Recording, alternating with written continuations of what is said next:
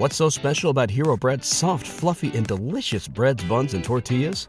Hero Bread serves up 0 to 1 grams of net carbs, 5 to 11 grams of protein, and high fiber in every delicious serving. Made with natural ingredients, Hero Bread supports gut health, promotes weight management, and helps maintain blood sugar. Hero also drops other limited edition ultra-low net carb goodies like rich, flaky croissants and buttery brioche slider rolls. Head to hero.co to shop today. Everybody in your crew identifies as either Big Mac Burger, McNuggets, or McCrispy Sandwich. But you're the Filet-O-Fish Sandwich all day. That crispy fish, that savory tartar sauce, that melty cheese, that pillowy bun. Yeah, you get it. Every time. And if you love the Filet-O-Fish, right now you can catch 2 of the classics you love for just $6. Limited time only. Price and participation may vary. Cannot be combined with any other offer. Single item at regular price. Ba-da-ba-ba-ba.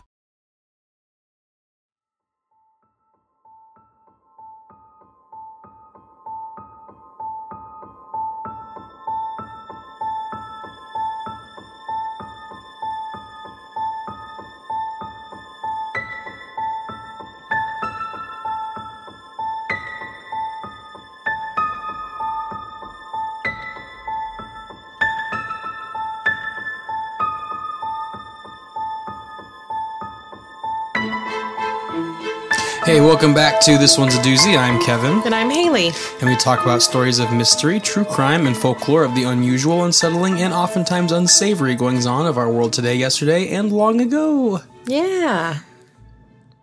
How you doing today? You know what? I'm doing all right. How are you doing today? I'm doing okay. Yeah. I'm getting tired, but I know that you've got some good stuff for us today. I do. So I've got a lot of good stuff. Yes. This is one of the longest ones I've ever written. Oh, good. Yeah. So everybody's going to be ready for a good old-fashioned beatdown of story time. It's the longest single episode. Okay. That's not like a two-part. So it could be a two-parter is what you're It trying would be to say. too short. Each part would be too short if we okay. split it. Okay. Well, But yeah. I'm looking forward to that. Mm-hmm. Well, first things first. What are you drinking tonight? I am drinking some iced coffee.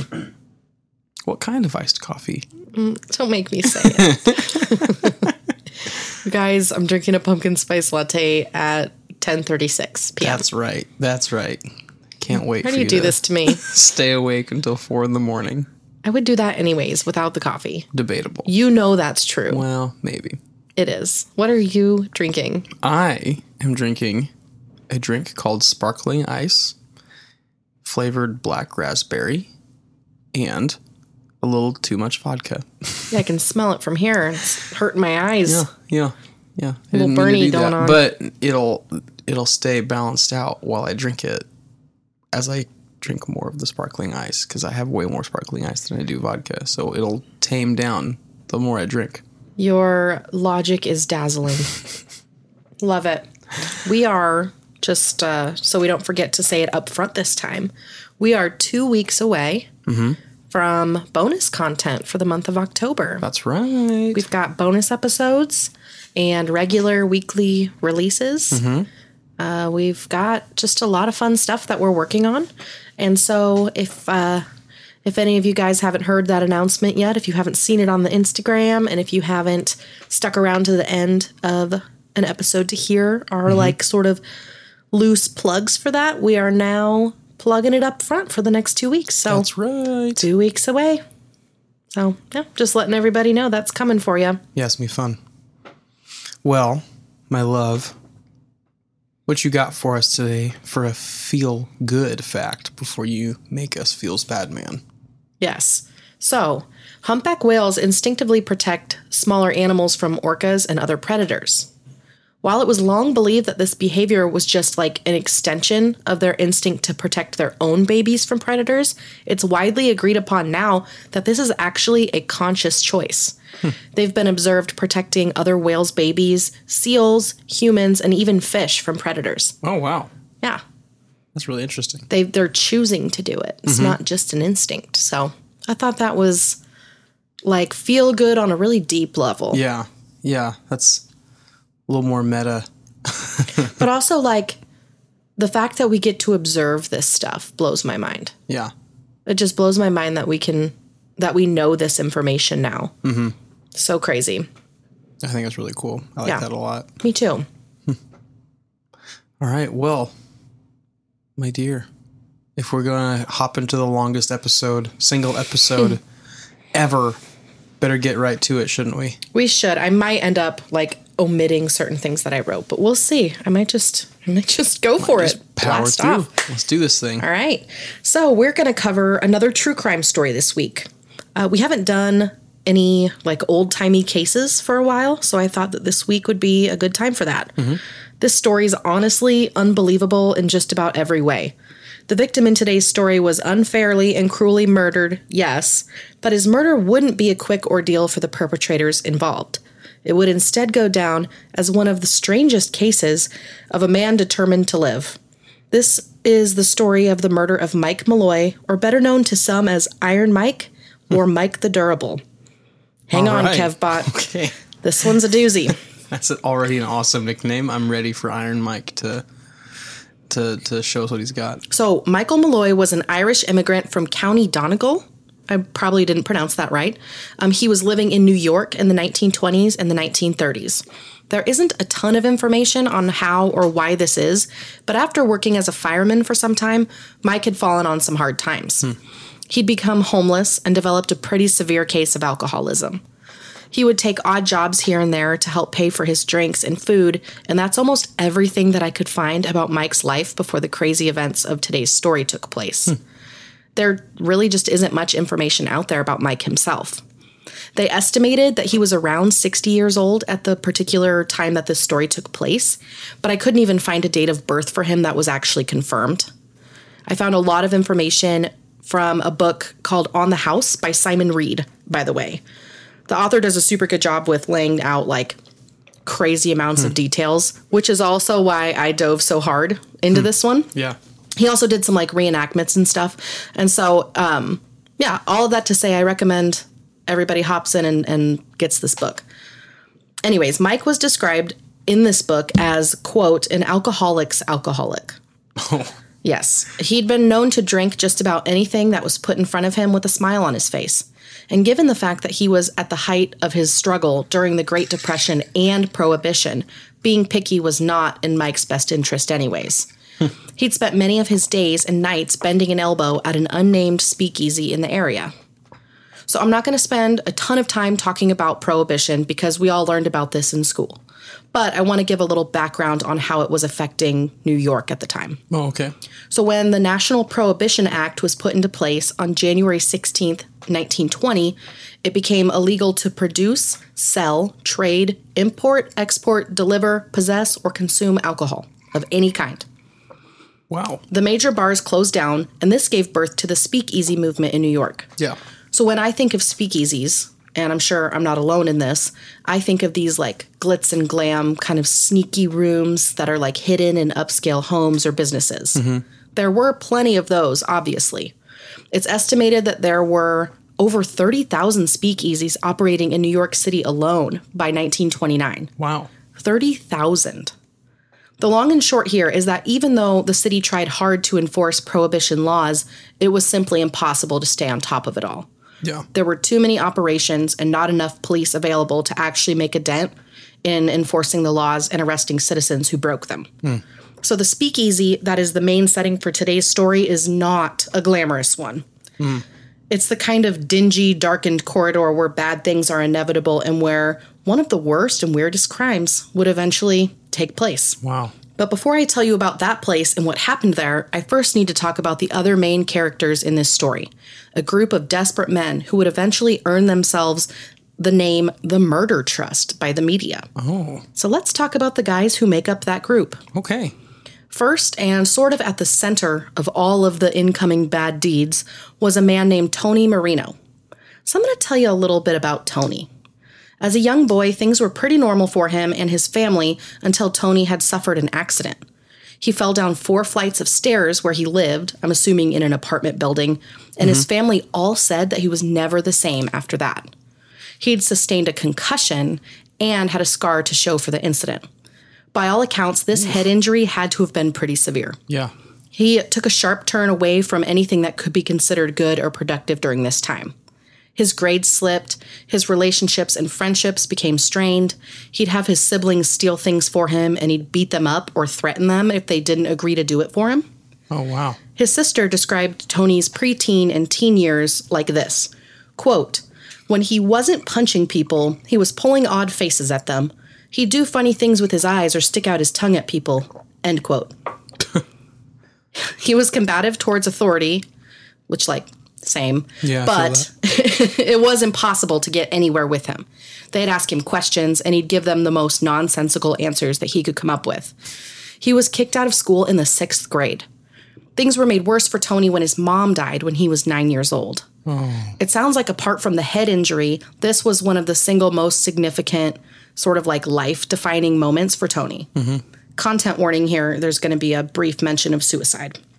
So at a very young age, Tony had attempted suicide twice. His family had to work hard to keep him from completing suicide, which is so sad. Oh, man. He also became violent and engaged in tons of risky behavior during this time as well. Mm-hmm. It sounds like his reckless and even dangerous behavior literally only picked up steam as he got older. He actually ended up getting married in August of 1928 to a woman named Eleanor. The seasons surrounding Tony's life as a married man were described by Tony himself as, quote, "always having a case of the clap or blue balls," end quote. Oh my gosh. Yeah. I'm just going to let you ruminate for a minute on that. That's self-described. That is, wow. Okay. Yeah. He pretty much always had syphilis that he left untreated and didn't tell his partners about, which poor Eleanor only learned about when she was at the doctor's because she was pregnant with their child. Oh. They did some blood work and she tested positive for syphilis. Oh. I feel so bad for her. How terrible would that be? Yeah, that's pretty messed up. He'd basically had ongoing untreated syphilis that he'd passed on at least to Eleanor and potentially to other partners. Right. It was so severe that when he finally relented and sought medical attention for it, he was left with plenty of long-term effects, or as Tony put it, he had, quote, "the marks to prove it," end quote. Oh, Tony. Don't want to know what that entails, so I didn't Google that. You do not need to. No.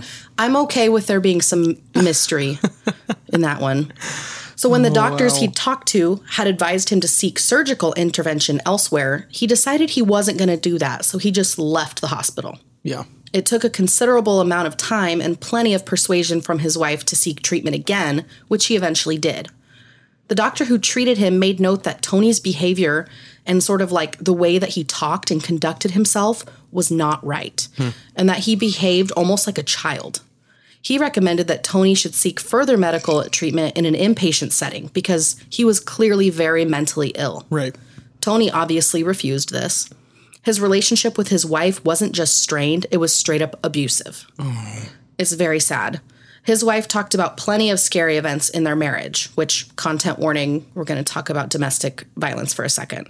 So he one time smashed a bunch of furniture with an axe and then ran outside screaming and waving the axe around, only for it to take tons of effort for him to be restrained and calmed down by witnesses. He threatened to turn the gas on the stove to kill Eleanor and their baby. Oh, jeez. The list goes on. Oh. I'm not going to include any more because I feel like that's enough to sort of... You've painted enough of a picture. Yeah, paint a picture there. This dude's a real winner. Yeah, not a nice guy. Oof. And honestly, probably has head trauma and major mental illness that's also untreated on top of the syphilis, which I actually read that if you're syphilitic for a long time, it actually can and does cause brain damage. Wow. I didn't know that those things could be connected. That's but crazy. It can cause behavioral, like, abnormalities and that sort of stuff. Yeesh. So I did Google that. Didn't Google the rest of it. But anyway, eventually, after a few years of truly trying to be on his side, Eleanor decided to move out with their child in 1931. Mm-hmm. They were still married, but separated at this time. It was sometime in the 1920s that Tony had first tried his hand at running a speakeasy. He went into the business with someone at a nameless setup in Harlem, but it didn't last long. Yeah. His partner, quote, got disgusted with him and left the place, end quote. Sounds about right. The partner was also the one who was paying to operate the business, so once he left, the business went under. Yeah. It wouldn't be long, though, before he'd open up another speakeasy at a new location, 3775 3rd Avenue in the Bronx.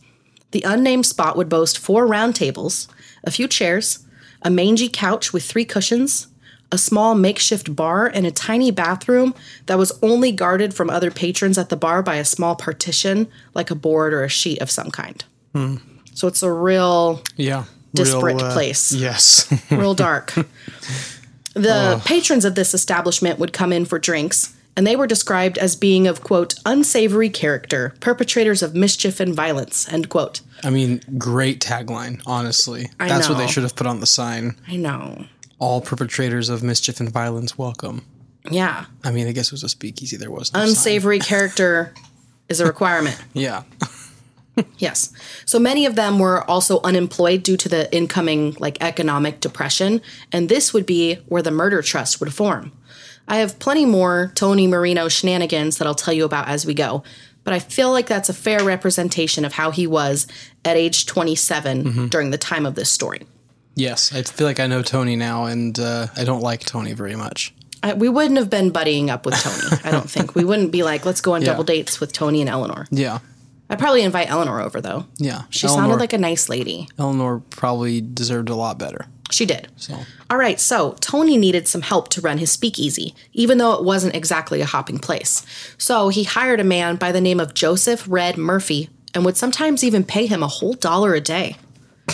Oh, man. While that's definitely not an actual wage, it almost makes sense because Murphy would spend more time enjoying drinks for himself than he did pouring drinks for patrons. Oh, yeah. Okay. He's described as someone who drank from the moment he woke up until the moment he went to sleep, which he'd often kill 2 birds with 1 stone and just sleep on the gross couch at the speakeasy.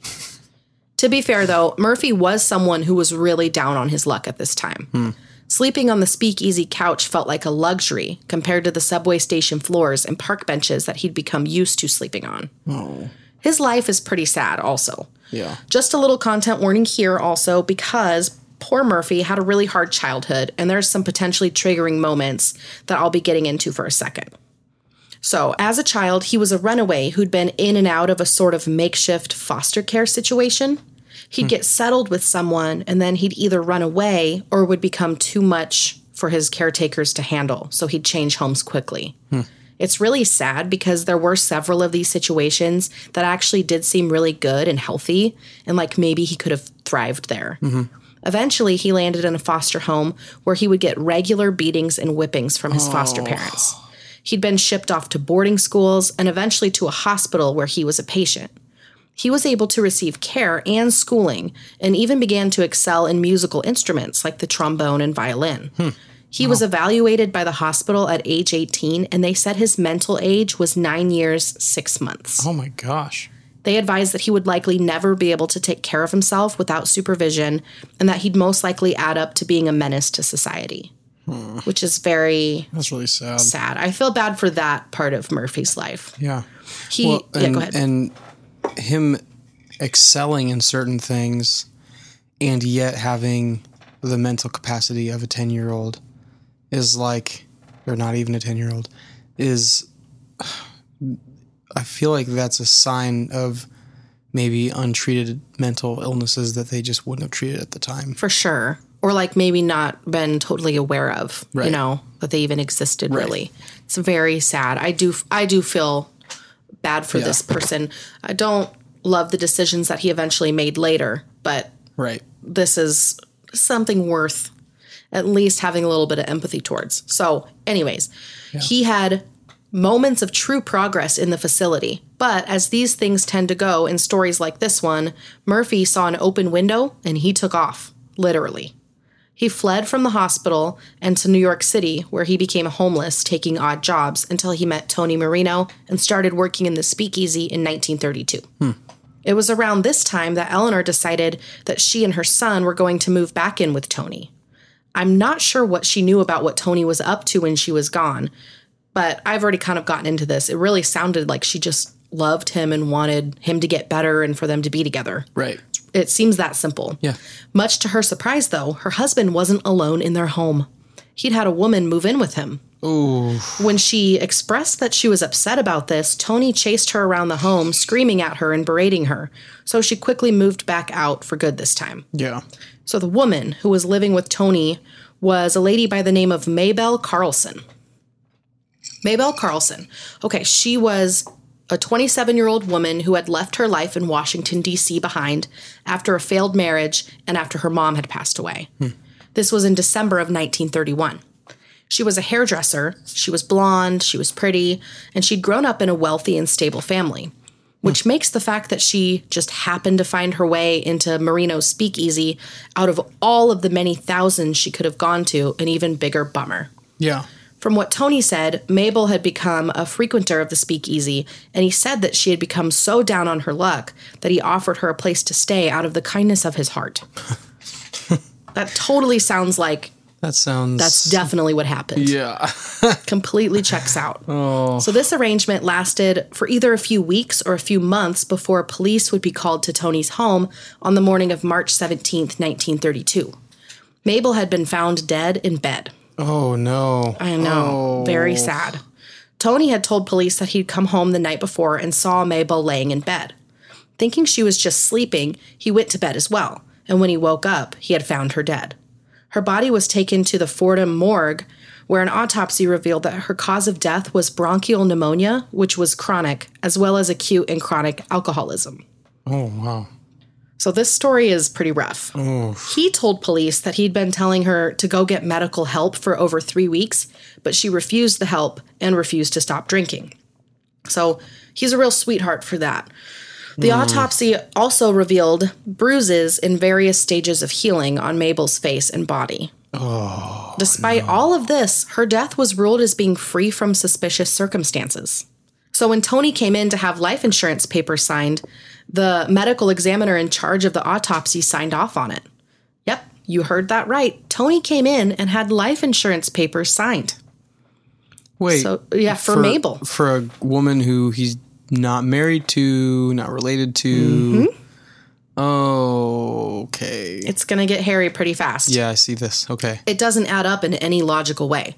So here's what actually happened to poor Mabel. They found this out later. I debated whether or not this story warranted a content warning. I'm just going to go ahead and offer one anyways. Mm-hmm. The true story about what happened to Mabel is just so cruel, and it might be upsetting to some listeners for that reason. Okay, so for most of the entire week leading up to her death, Mabel had been fighting pneumonia. She'd been in bed for days. On the night that she died, Tony had forced Mabel to drink a bunch of whiskey, pouring it quite literally down her throat because she was too weak to do it for herself. Once she was completely incapacitated, he brought her to bed. But before he laid her down, he doused the bed with ice water, soaking the sheets and mattress with frigid cold moisture. Ooh. He moved the bed under an open window on a particularly cold night. He stripped her naked and wrapped her body in a wet sheet. Oh, jeez. This is what ultimately killed her. Oh. Brutal and so cruel. Being sick and everything that comes along with something as intense as pneumonia is terrible enough. Right. Can you imagine being so cold, alone? You can't move. You can't think. I just can't imagine how scary that would have been and how painful that would have been. Yeah. I mean, he basically drugged her to death. Or drugged her, I mean, to death. But his main goal was to kill her by exposure, basically. That's pretty much what it was that killed crazy. her. Mm-hmm. So he had taken out a $2,000 life insurance policy on Mabel, naming himself as the beneficiary. In today dollars, that's a little more than $43,000. So this was clearly a calculated move on Tony's part. Yeah. When he saw how easy and lucrative this was, I say that completely in scare quotes. Yes. The wheels in his head began to turn on how he could pull this same thing off again. Oh my gosh. So we're going to take a minute to talk a little bit more about some of the other members of the murder trust. Okay. So let's talk about Frank Pasqua. So Pasqua owned and operated Pasqua's burial service. He hadn't graduated from high school, but was doing all right for himself because when he dropped out at 17 to work in the family business, he had a secure job that would allow him to provide for himself and eventually for his wife and children that would come along over the next few years. At age 24, he'd met Mike Malloy and had offered him some odd jobs around the business. dressing corpses or polishing coffins in exchange for a few dollars here and there or for a place to sleep. So Pasqua would let Malloy sleep in the mortuary. But before you start thinking, gee, this guy doesn't sound so bad, I'm going to go ahead and ruin it for you with some facts. Perfect. It was his regular contact with insurance agents that solidified the bond he would form with Tony Marino when he would stop by after work for drinks whenever he could. The two would discuss the ins and outs of life insurance, mostly in Italian, so other patrons wouldn't catch on to what they were talking about. And it was with the help of Pasqua that Marino had been able to convince Mabel that she needed life insurance and that she should make Marino the beneficiary. Oh, wow. Marino also paid Pasqua some money after he cashed in on Mabel's life insurance policy. So he's just as scummy as Marino in that way, at least. Yeah. The two were discussing how bad business had been recently, and that's what brings in our next character, Daniel Kreisberg. Another regular patron, Kreisberg was a 29-year-old wholesale grocer who was also married, and he had 3 young children. What sets Kreisberg apart from the others in the group is that his motives seem to at least start out as more like desperate than they were shady. By all accounts, Kreisberg was a faithful spouse and father, and the depression was crushing him. So when the guys that he'd made casual friends with at the speakeasy offered him an opportunity to dig his way out of the ditch in July of 1932, he was all for it. So still crappy, don't love this guy's behavior, but it does sound like he really just fell down a really unfortunate path. Yeah. So I can see that. Yeah. Still needs to be accountable. But anyway, sorry. That's a rant. So the conversation and plan that would be concocted by Marino, Murphy, Pasqua, and Kreisberg looked a little bit like this. They all agreed that times were hard. Marino had a bad habit of letting certain patrons, Malloy in particular, engage in food and drinks at the bar on credit, despite Malloy's inability to pay his whole tab. Right. Malloy would occasionally help out around the bar, and he would do some stuff like street sweeping to earn money, but he simply racked up such a huge bill that he wouldn't be able to pay it off. Yeah. When Marino had initially cut him off at the end of 1931, Malloy headed out in search of odd jobs. This didn't amount to much, but for whatever reason, Marino kept him around and allowed him to have his fill of alcohol and his favorite, sardine sandwiches, served from a tray. He just kind of let him stick around. Interesting.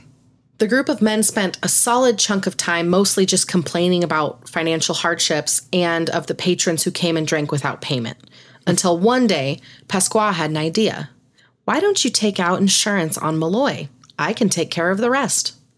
In Marino's mind, Malloy actually would be a decent candidate to use to pull off another insurance scam. He had no friends or family nearby, no one to miss him. He was broke, and he was deeply struggling with alcoholism. He was far from being in good health as well. Yeah. After a few minutes of contemplative silence, the group smiled and raised a glass to toast to their budding foolproof plan. They were going to take out insurance on Malloy, murder him. Pasqua would oversee funeral arrangements and deal with insurance people as he usually did, and then the group would cash in on the insurance policy. This would be easy, or so they thought. Okay. He didn't earn the name Mike the Durable for no reason. Yeah. On July 29th, 1932, Pasqua made his way to the bar. Of course, Malloy was there with a few other people as well.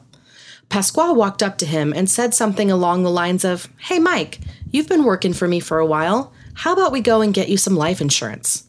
Malloy agreed. In his mind, these guys were not only his friends, they were also his only friends.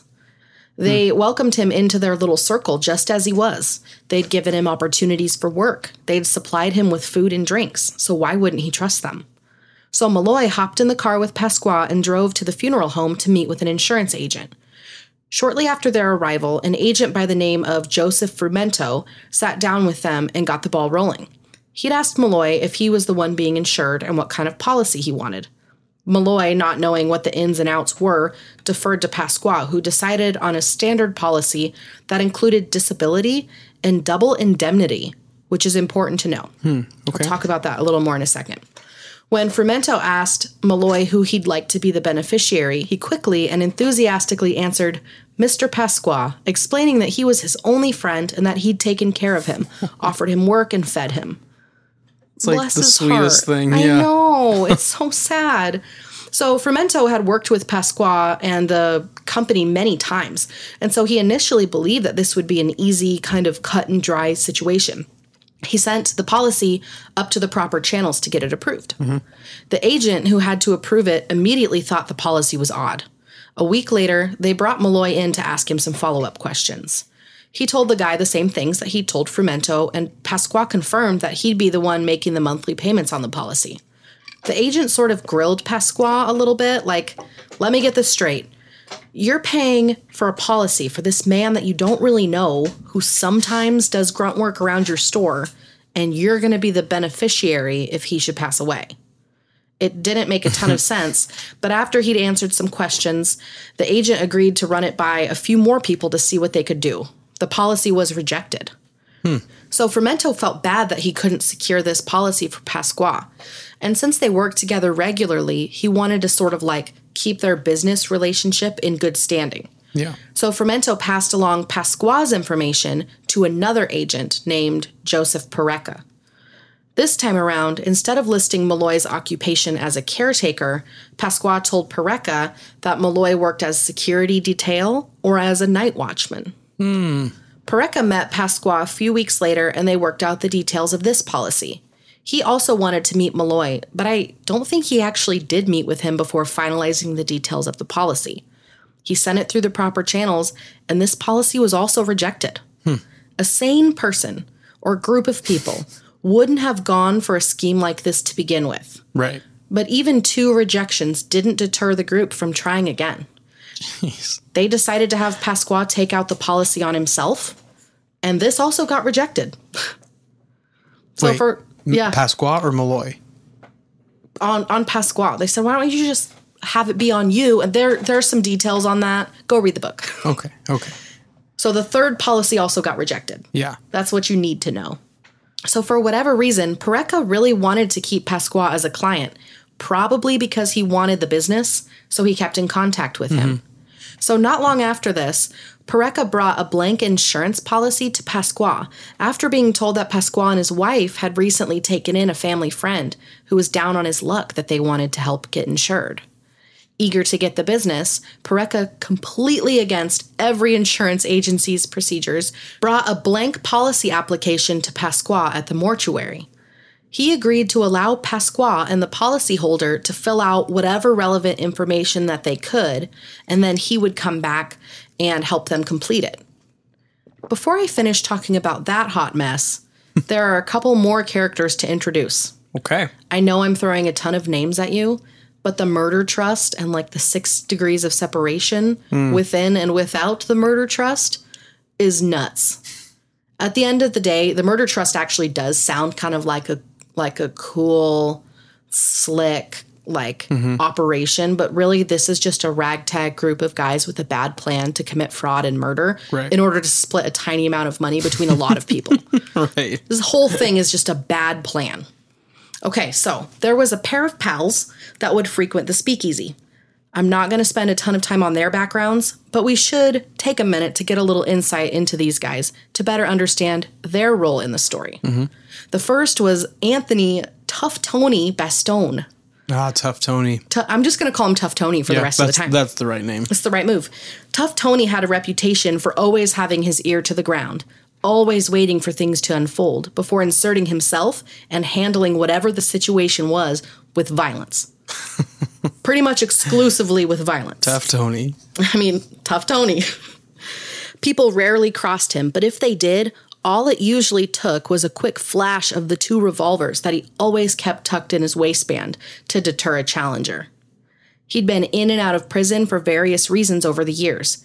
He was remarkably attuned to what it takes to pull off a scam and could sniff one out from a mile away. Once Tough Tony caught a scent, he was full-on in on whatever the scam was. So once he figured out that Pasqua and Marino were up to something, he made it his mission to figure out what it was so he could get in on it. Yeah. And that brings us to the other half of this sort of duo, Joseph Maglione. Maglione was sort of Tough Tony's partner / right-hand man, kind of, loosely. He would follow him around everywhere, but Tough Tony wasn't really a very fair co-pilot, if that makes sense. Right. It makes me think of like the two dogs in like the Tom and Jerry world. It's like, those two dogs that one's like really tough. The other one is just like a nuisance. Yeah. He's just there. Yeah. Yeah, pretty much. So the two would pop into the speakeasy and could regularly be overheard fighting about who was going to get how much money from whatever scam they just pulled. They were also in the business of counterfeiting money, and they'd both been recipients of local financial aid, using the fact that they each had several kids at home. From what I gathered, neither of the men were totally present at home, which means that they were both pocketing most, if not all, of that relief money. Oh. Yeah, it was kind of unclear, but that's what the illusion was. Yeah. Is that like their kids didn't see a penny. Right. Oh, jeez. There was 9 kids between the two of them. One of them had 5 and one had 4. Goodness. So yeah, really sad. They would also rob speakeasies in the area because they knew that bar owners couldn't report the theft to police since speakeasies were against the law. Right. So all in all, they are not the most wholesome pair in history. Right. So using his usual forceful method, Tough Tony pretty much forced himself and Maglione in on the insurance scam with the murder trust. But this was actually helpful to their dark cause. Pasqua figured that they would need someone to stand in and play the act of the grieving family member, so he assigned that job to Murphy, who I told you about earlier. He would also give roles to everyone else in the coming days and weeks. So the next order of business was to get a signature on the insurance application.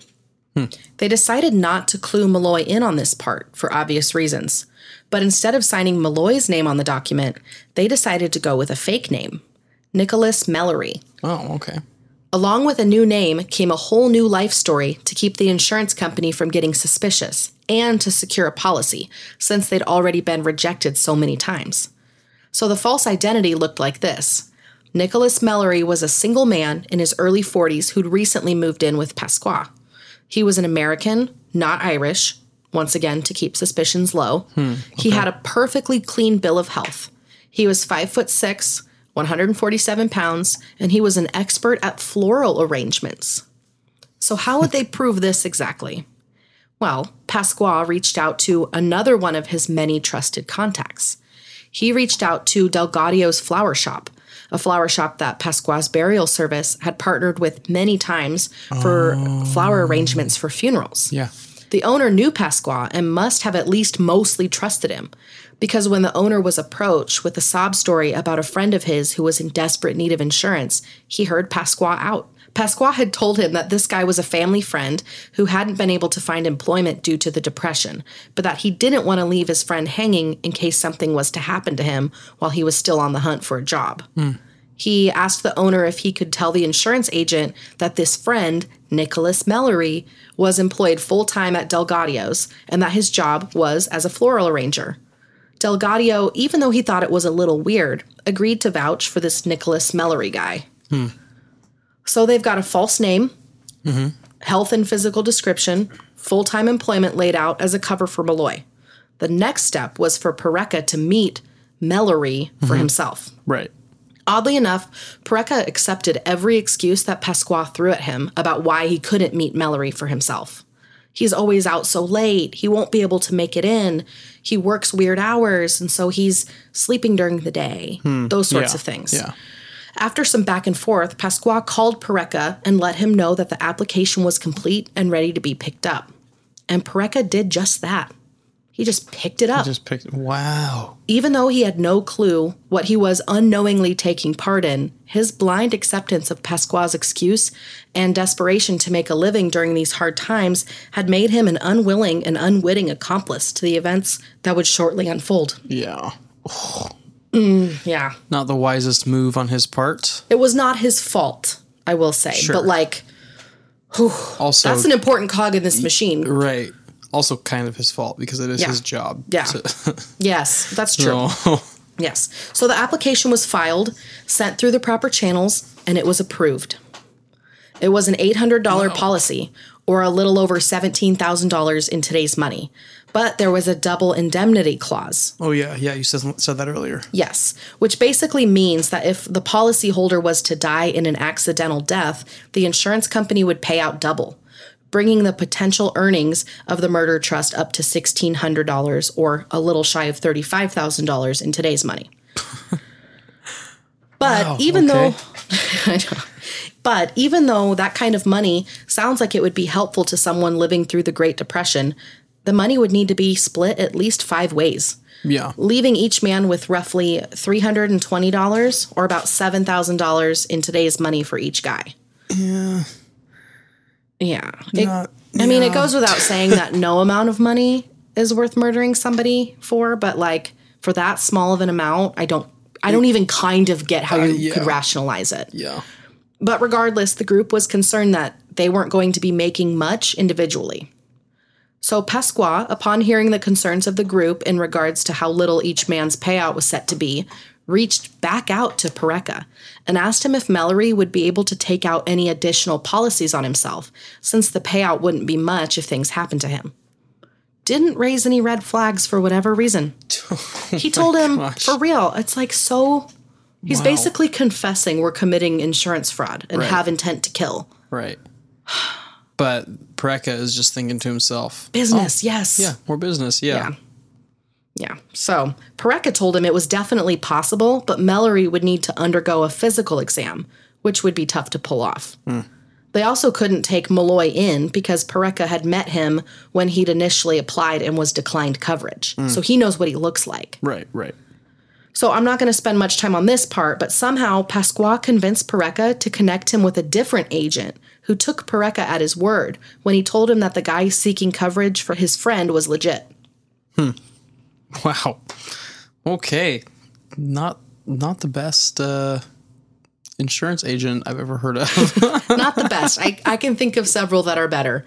Off the top of my head, weirdly enough, within a few more weeks and some back and forth with Pareca being the middleman, Nicholas Malloy was approved to 2 more policies at $494 each, with both policies also having a double indemnity clause. So combined, they were worth a total of $1,976, bringing the group's new prospective earnings to $3,576, which would be about $77,000 today. A little bit more money, but even still. Yes. Splitting many ways. Yes. So they more than doubled it, but it's still not that much. I did a lot of inflation calculation, I'd just like to say. I can tell, yeah. At the end of the day, it's just not worth killing somebody over. But the next order of business in the murder trust was just that. The group knew that they couldn't kill Malloy in an obvious way. They had to make his death appear to be accidental in order to cash in on the double indemnity clauses on the insurance policies. Right.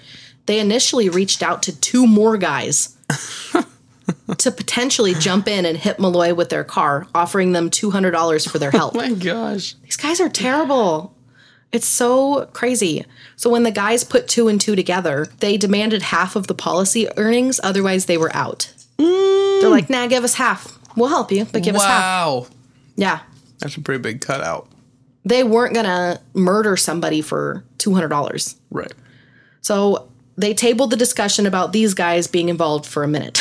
Yeah. So on to the murder plan itself. They decided to use Malloy's biggest weakness against him. They knew that he'd never refuse a drink.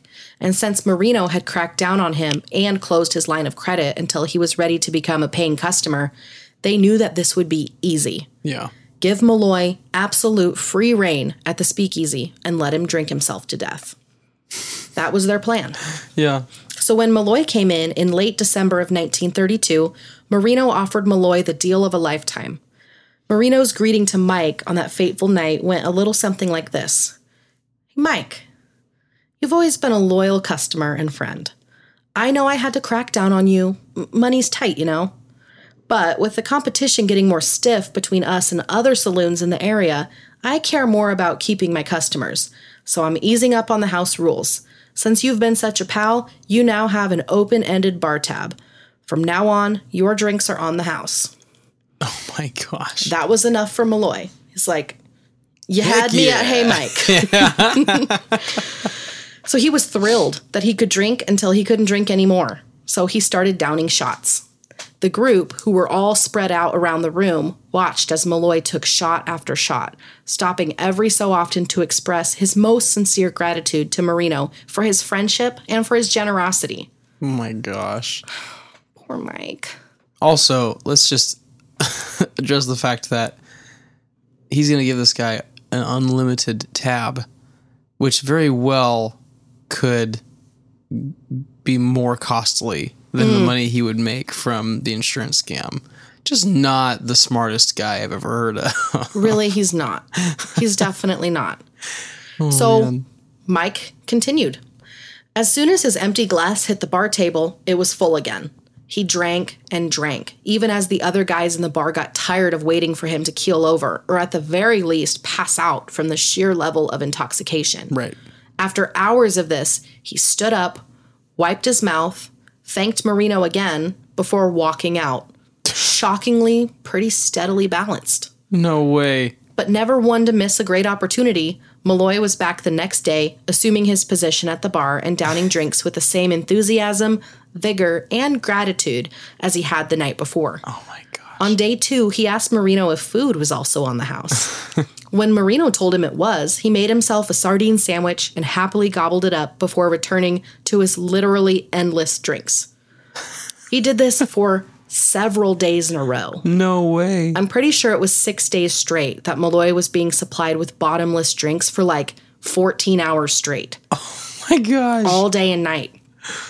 And one day after another, he seemed totally fine.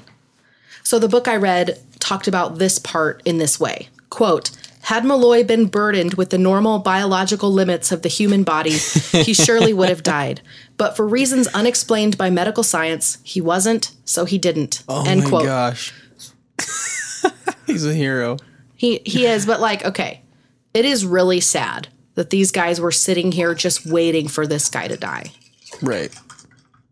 It just bums me out. They just sat there, like, eagerly, like, smacking their chops at him almost. Right. Anticipating the moment that he would literally die of alcohol poisoning. I know. That's really That's sad. pretty messed up. Yeah.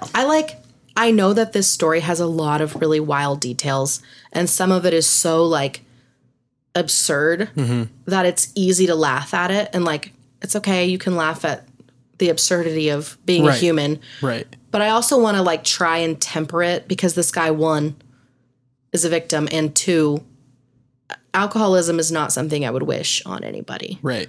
You know, but yeah, there's a lot of sad elements that play into the way that the story actually, like, progresses. Mm-hmm. But I think we also can be, first of all, this was 100 years ago.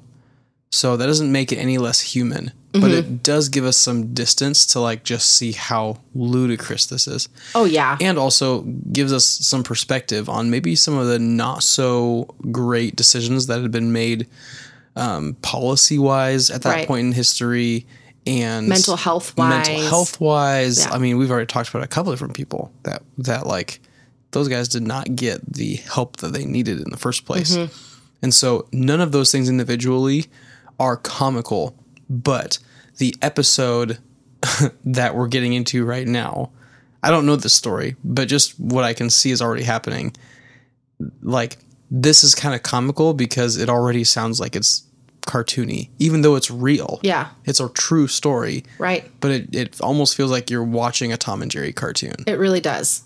It really does. Yeah. So one other thing about that before we move on is that when he merrily would walk himself home at the end of each night or wherever he was going to go sleep, they were all just kind of sitting there hoping and, like, crossing their fingers that he would die in his sleep. It's just, like, really cold. Yeah, that's really cold. I feel like no matter what year it is, that's really cold. But that is a good point. Anyways, so they decided that they needed to change up their strategy.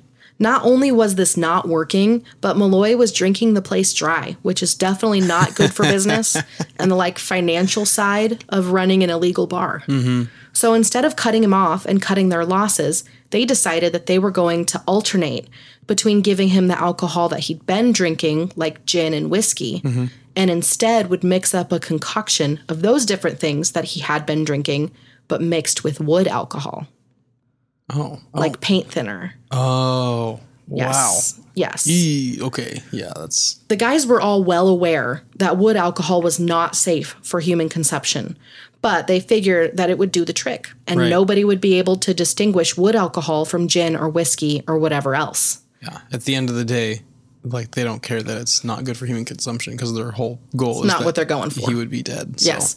Just for reference, it takes between 2 and 8 fluid ounces of wood alcohol to be lethal for a human. That's it? Yes. Ooh. So after he drank some, he was intoxicated, of course, but he wasn't dying like they were all wanting him to. So eventually they just started giving him shot after shot of straight up wood alcohol, foregoing alcohol that's safe for human consumption altogether. They were giving him shots of this stuff. No way. Wild. So the book said it this way, quote, "The group was becoming dismayed by his immunity. Kreisberg challenged him to a drink-off, downing shots of whiskey, while Malloy continued tossing back shots of wood alcohol. Kreisberg had to give up, and Malloy won the challenge." Oh my gosh. Okay, this. You know what? This is why it's so funny. This is a perfect example. They keep trying to kill this guy, and he just keeps surviving. Yeah. That's what's so funny about it, is that at the end of the day, I don't know how this ends. I assume that he eventually dies. I don't know, but like at the end of the day, these guys are already in the red. They're being not Smeckledorfed. Yes, Bamboozled. That's a great word, Smeckledorfed. SpongeBob. But that's why it's so comical, is because this guy who should be under any normal human circumstances long dead is just like carrying on. No big deal, and these guys are getting exactly what they deserve. One of the articles that would be written about Malloy and this whole situation said that Malloy would prove to be too hardy of life. Oh, which I love that phrase. I want to be hardy of life. I do too. That's a great phrase. It's so great. So, just when it seemed like Malloy was completely indestructible, the vigor of his drinking slowed, and he fell over. The group gathered around him and checked his pulse. Sure enough, he was still alive, but his pulse and breathing were both labored and irregular. Naturally, these guys didn't offer him any aid like a normal person would. Sure. They just casually sat there and waited for him to die. After a few minutes of anticipation-laced silence, the silence was broken. Malloy was gently snoring. Oh my gosh. He was once again A-OK. Oh my gosh. He's all right. He'd been pounding wood alcohol shots for days at this point. Days. With pretty much no trouble. He should have at the very least been blind, because I read that 10 milliliters is enough to blind a human due to what's called methanol poisoning. With the amount that he had drank, which was in the quarts at this point, quarts of this stuff after several days of drinking it, his body should have metabolized the alcohol and produced formaldehyde, which causes nerve damage and tissue damage and would eventually disintegrate his veins, liver, and kidneys. This is true for every human person. Oh my gosh. Ever. Except for Iron Except Mike. for Malloy. It seems as though he had literally just slept it off. Oh my gosh. Like he wasn't probably feeling great, but he slept it off. Wow. So the group would try a flurry of other super awful and cruel ideas to get rid of Malloy. They soaked oysters in wood alcohol, hoping they would fester and make Malloy's stomach sick. Malloy was once again grateful and joyful over the generosity of his friends. Oh my gosh. So he downed these oysters that had been soaking at room temperature for days in wood alcohol. And he's like, those were the best oysters I've had in my life. These rock. Oh my They gave him a whole tray and he ate them. And he was so happy about it. The Sweet picture Mike. in my head. I just love him. The picture in my head is he's sitting there eating 2-3 oysters and he's like, you guys want some? Yeah. And everybody declines. He's like, well, all right, more for me. Yeah. Well, I mean, they waited because, sometimes things like food poisoning or whatever their goal was here can take a couple of days. But after 2 days, there was no sign that the oysters had done anything to Malloy besides filling up his tummy. What? That's it. Just filled him right up. Had a tasty little snack.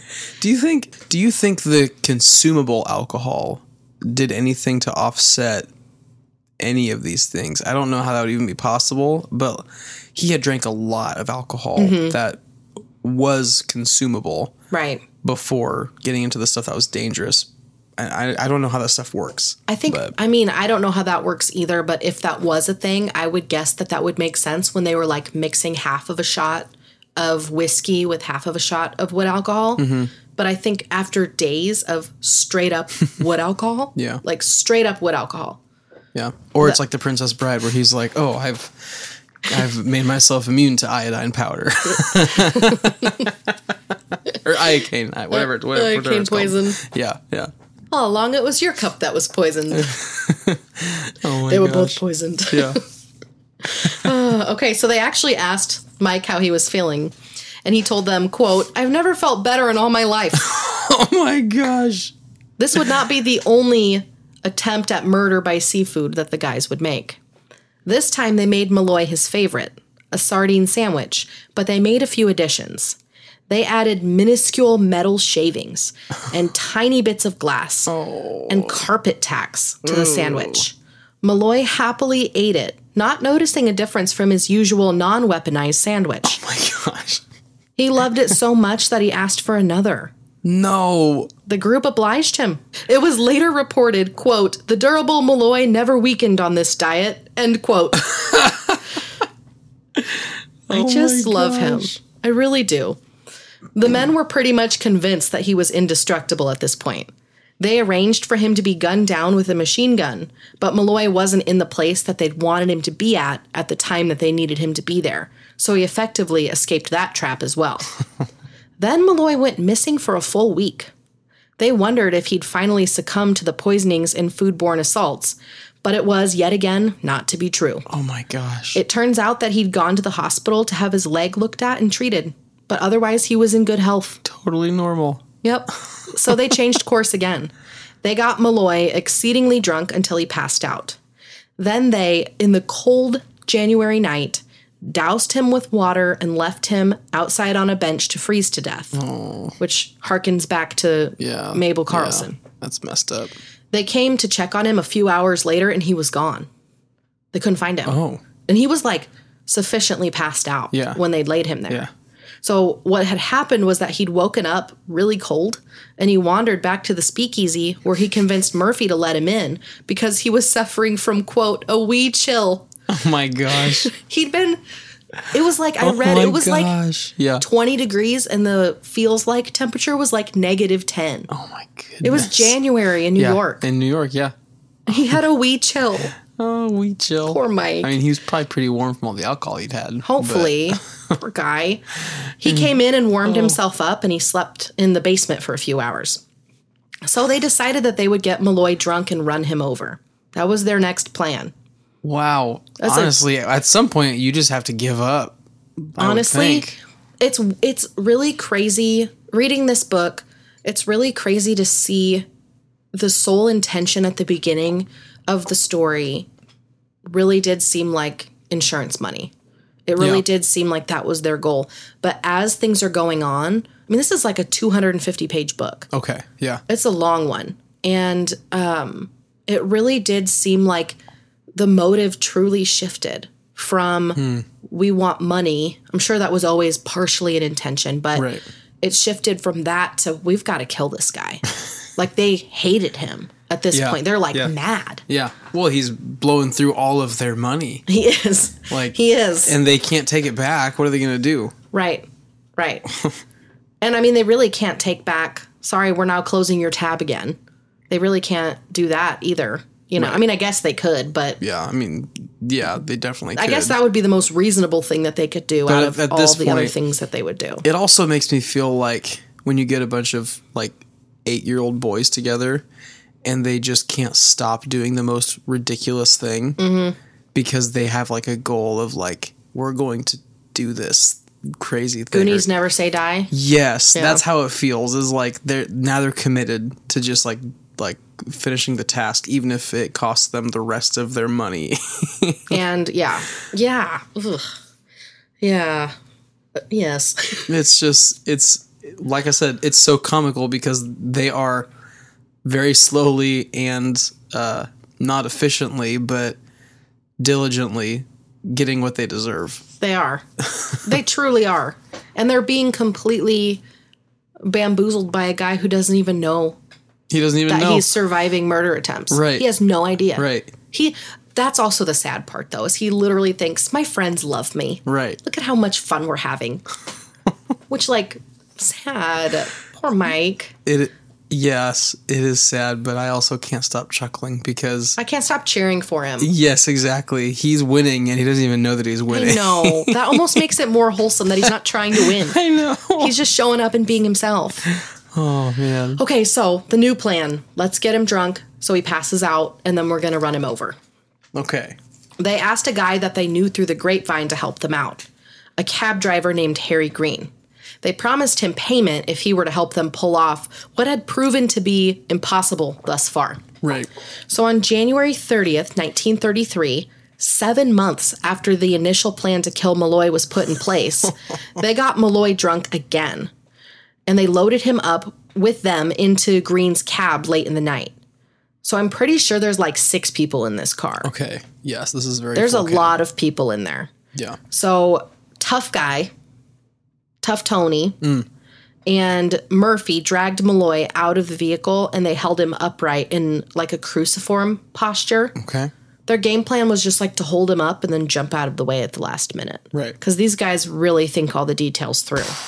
Wow. So Green gunned the cab towards them, but slammed on the brakes when he saw a flash of light. Turns out that it was just someone turning on their apartment light. So he steadied himself and floored the car once again towards Malloy, who managed to dodge the car not once, but twice. Oh, my gosh. I know, bless While him. he's drunk? Yes. Oh, my goodness. Yes. So the third time around, Green hit 50 miles per hour before slamming his car into Malloy, who went flying up the windshield. Oh. For good measure, they backed over him before racing off when another car approached the area. So, pretty brutal. That's pretty rough. In the coming days, Murphy, who was posing as Nicholas Mallory's brother, they needed to like secure a more logical beneficiary, I think, for the 2 additional policies that they took out, just so that makes sense. So he began calling around the hospitals in the area in search of his, quote, missing brother. There were no newspaper articles about a fatal car accident in the days to come either. So he's not in any hospitals. They have no clue where he is. Oh, no. They drove to the location, no body. They have no clue where Malloy could be. Just saying. Man. Okay. So they were starting to panic. Yeah.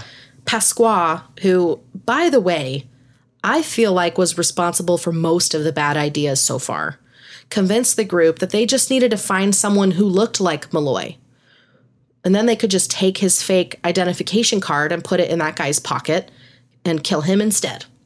Oh. So now they're going to commit another... And kill a second person. Murder, yes. Oh. So, as luck, or whatever you want to call it, would have it, a young Irishman, down on his luck and looking for work, happened to walk into the speakeasy for a drink. This was 31-year-old Joseph Murray. They overheard Murray telling another patron that he was looking for work, and so they went over to him and offered him some work doing odd jobs around the bar. To, scare quotes, celebrate his new employment, they got the guy extremely intoxicated, loaded him up into the cab, and went out looking for the perfect street where they could run him over and leave him for dead as well. But by the time they got to the spot where they wanted to commit the crime, it was still too light outside, so they were worried that there would be witnesses. Yeah. So they brought him back to the bar and waited for it to get darker. So they loaded this guy up once again when it was darker outside, and they struck Murray in the street with the cab at roughly 30 miles per hour. So they ran him over too. Oh. But, as is the theme with the murder trust, they didn't cover all of their bases. So when a shop owner nearby witnessed the attack, he called 911 and reported the license plate of the cab. Oh, okay. So poor Murray, complete with a fake ID with the name Nicholas Mallory on it, was brought to the hospital where he remained in recovery for 55 days before being released. He survived? He survived. He made it. That's good. Either way, though, the group still doesn't have a body, and they don't really have any way of knowing if this would prove to be the event that would bring on their payday. Right. In the meantime, Pasqua was out just being himself. He contacted a doctor that he and his family had worked with pretty regularly, and he basically asked him to help him out. Like, would you help me out with something? Don't ask any questions. So he asked the doctor if he were to be asked to a death scene in the near future, would you be willing to sign a death certificate listing the cause of death as pneumonia? The doctor, Dr. Frank A. Manzella, agreed. Oh. Pasqua told Manzella the whole plan, and he agreed to help. Who's this guy? This guy's messed up, too. Yeah. So they formulated a new game plan. They were going to find another man to get intoxicated. They would bring him to a room in a sublet apartment that had a gas line. They would lay the victim in the room, fill the room with gas, and leave the man there to die so that they could cash in on a stupid life insurance policy. Awful. Oh, yeah. I don't like that at all. But 5 days later, as they were working out how they were going to pull off their next plan, who would stroll into the speakeasy but Michael Malloy himself? Oh, the hero. Still alive, still doing okay. He walked in and said, quote, "I sure am dying for a drink," end quote. Oh, my goodness. The group was stunned, shocked. Yeah. What are other words for stunned and shocked? Baffled, puzzled, confounded. And to get this right, this is like 2 months after he was run over, right?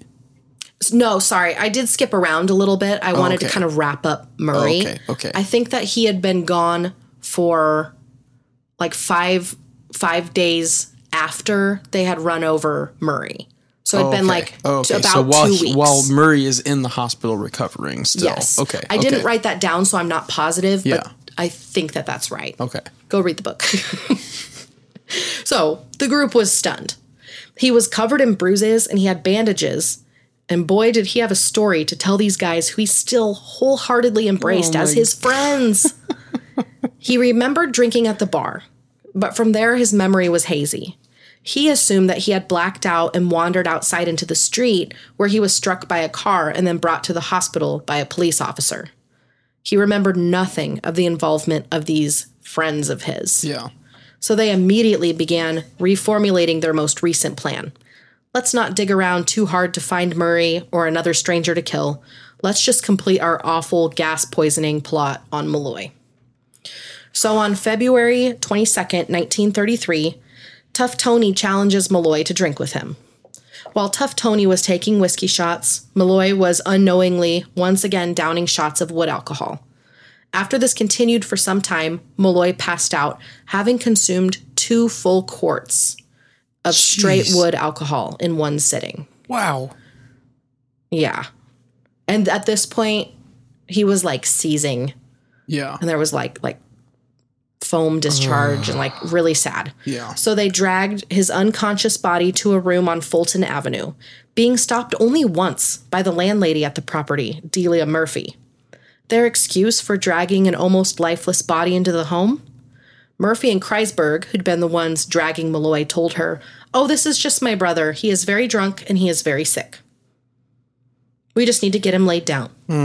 So she was like a little wary of this, but she looked at the guy and was like, yeah, he definitely looks drunk and sick. Yeah.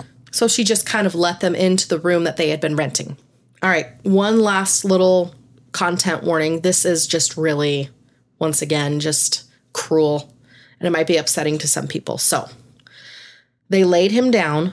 They took a rubber hose that they then attached to the gas line in the room.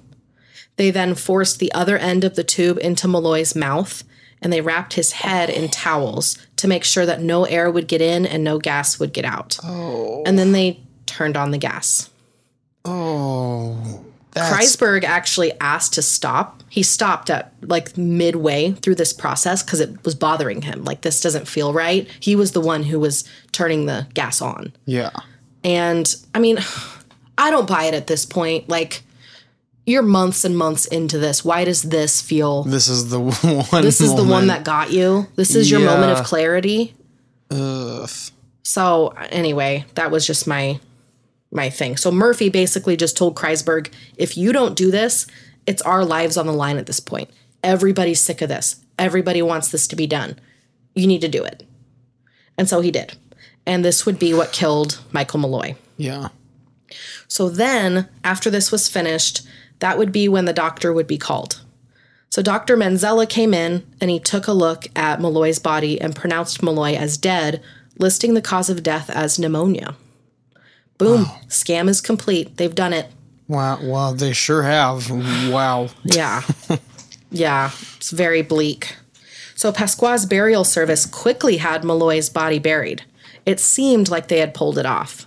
When Pasqua went in to collect on the different policies, they reviewed the paperwork and asked him when they'd be able to examine the body. This was standard practice, and Pasqua, honestly, there's no way he didn't know this. But when he told them they had already buried the body, they were immediately suspicious, and so they actually reported it to police, who began investigating immediately. Oh. The first step of the investigation was to examine the body. Yeah. So on May 12th, 1933, Detective Edward Leonard with the New York Police Department Homicide Squad went to Ferncliff Cemetery in Westchester County, New York.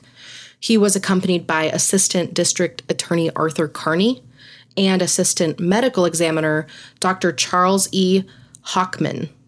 The game plan was to have the body exhumed so that they could do their own sort of autopsies. Right. They made their way to the St. Francis section of the cemetery, which is an area that's set aside for like charity graves. So when they arrived at grave number 2070, they were met with the sad sight of a lonely stone with the name Nicholas Malloy engraved on it. There were no flowers, no markers or anything that would make you believe that the person buried here was loved or had been missed by anyone at all. And that he'd been all but forgotten. Thankfully, he hadn't been forgotten, and as the layers would continue to be pulled back, Mike Malloy would be remembered long after. Yes. So a team of 2 men dug up the grave and brought the simple pine coffin out of the ground. This is really sad, but the weight of the dirt over the coffin had actually caused it to cave in, and it caused the lining of the coffin to like accumulate moisture. There's something about those details that just make your heart heavy, you know? Yeah. So when they got his body out and they brought him in, they looked for signs of pneumonia to confirm that this was the cause of death as it's listed on the death certificate. But it was very clear that that was not the cause of death. After they ruled out a couple of different things, they decided to test his body for carbon monoxide poisoning, despite the fact that Malloy had been dead for over 3 months at this point. Oh, wow. They tested the sample that they took, and it came back as, quote, strongly positive for carbon monoxide. Yeah. Things are not looking good for the old murder trust. Yeah. Okay, so this is going extremely long, so I'm just going to kind of skim what I've written about the investigation. The gist of it is that the police very quickly connected the guys who would eventually be named the murder trust to the murder of Mike Malloy. Initially, Marino and Pasqua both refused to talk, but Murphy and Kreisberg both pretty much completely cracked and spilled the beans immediately, implicating themselves and everyone else. Yeah. Marino and Pasqua were able to maintain an almost like peripheral involvement in the murder for a minute. That is until Pasqua slipped up. While he was being questioned by police, he was talking about how he only knew Mallory through his brother, Joseph Murphy. So he was selling Murphy out. He told police that he didn't know the deceased as Michael Malloy at all. He knew him as Nicholas Mallory. He had also made mention of Dr. Manzella and his findings on the case, but it wasn't public information that Manzella had been assigned to the case at all. So when they pried Pasqua a little bit further, they asked him, wait a minute, how did you know that Manzella's on this case? To which Pasqua told him, Malloy told me. And they said, you mean Mike? And Pasqua said yes, confirming that he knew Malloy as Malloy all along, and he was definitely involved. He got caught in his own lie. He got caught. So he tried to, like, backtrack when the officer was like, wait a minute, did you just call him Mike? I thought you didn't know him by the name Mike. There was some, like, back and forth between Malloy and the officer, but that was a huge moment in the investigation. Like, you're guilty. So from there, everyone involved in the crime, including Green, who drove the cab, and Dr. Manzella, a bunch of people, were all outed. Yeah. The group went to trial, and they were all found guilty and all sentenced to death by electric chair. Oh, my gosh. Their executions were carried out on June 7th, 1934. So that was like an extreme bird's eye view of the investigation and the trial. Yeah, yeah. Go read that book. It's so good. The details are insane. So, although Malloy was a man who was down on his luck, suffering from addiction, and had some pretty terrible friends, the story of his survival and his remarkable will to live is still being told to this day, 90 years after his tragic murder. Yeah. So, as I've now said too many times, go read the book On the House by Simon Reed.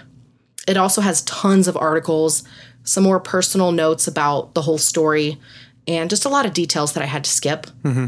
It's really worth your time. Wow. It's a super, super well done book. It's not available on Amazon for like less than $50 though. So go, it's free on Kindle. So go get it on Kindle. Yeah. But anyways, I mean, we're still talking about Mike the Durable, old Iron Mike. Someone called him the Rasputin of the Bronx. Yeah. Which I thought was pretty metal. That's good. That's good. Yeah, but we're still talking about him today. Yeah. So, wow. Yeah, that's what I have for you this week. Iron Mike versus the Murder Trust. And let's be honest, it feels like Iron Mike won that. He really did. Like, hands down. He really did. Poor Mike. Wow. I was really hoping when I got to the point that they actually successfully murdered him, that like he would pop up and be like, hey guys. Surprise. Yeah, I really was ready for Mike to come back. Yeah. But his story will live on forever. Yes. And my goodness, for all we know, he actually still is. Yeah. He's just doing shots with the Lord. I don't know. What's he doing now? Who knows? Who knows what he's doing? Wow. Yeah, so that is the story of a group of really crappy criminals and one man who was so hardy of life. So hardy one of Michael life. Malloy. I'll say this.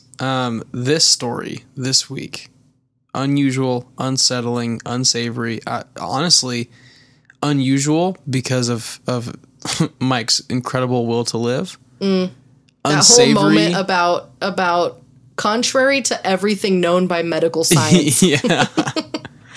Unsavory, not really, but except for like some really gross moments. And unsettling in some of those same moments, honestly. But like unusual in like the most entertaining way. All things considered. Sure, all things considered, rightfully. Yeah.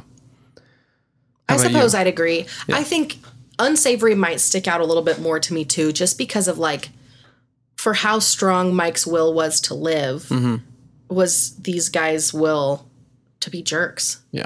True. Like this all for a couple $1,000s. Wow. You know? Yeah. That bums me out. And I can't wrap my mind around that. Yeah. I guess we're also just content with what we have. Right. Yeah. It's not quite so crazy. Yeah. Yeah. But Wow. that's what I would vote unsavory and unusual. Yeah. Well, with that, thank you for listening to the unusual, unsettling, and unsavory story today. And if you enjoyed today's episode, subscribe, please, on your favorite listening platform and leave a glowing 5-star review to help others find it. You can follow us on all of the socials at This One Is a Doozy on Instagram and TikTok. And Stop talking about TikTok until I make a TikTok, Kevin. then make a TikTok. I can't. I don't know how. Help. Oh my gosh. Or on Facebook, This One's a Doozy podcast. That'd be great as well. And you can also email us, thisoneIsADoozy@gmail.com. We love to hear any feedback you might have, any recommendations on stories. And if you have any personal stories, we would love to hear those and potentially share those on a future episode as well. We got another one. Did we? Since last week, yeah. It's a really good one. Yeah. We're still short from having enough to fill up an entire episode, but we're getting there. Okay. So send in your personal stories so we can get your story up there for the world to hear. Yes, thank you. Yeah. So with that, we will see you next week for another doozy. Thanks. Bye.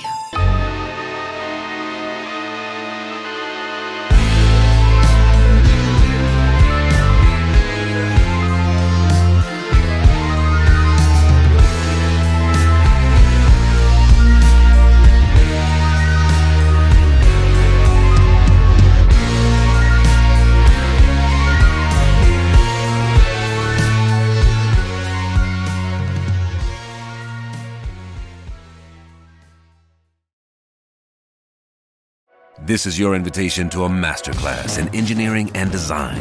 Your ticket to go from 0 to 60 with the Lexus Performance Line. A feeling this dynamic is invite only. Fortunately, you're invited. Experience the exhilaration of the Lexus Performance Line and some of the best offers of the year on select models at the Invitation to Lexus sales event, now through April 1st. Experience amazing at your Lexus dealer.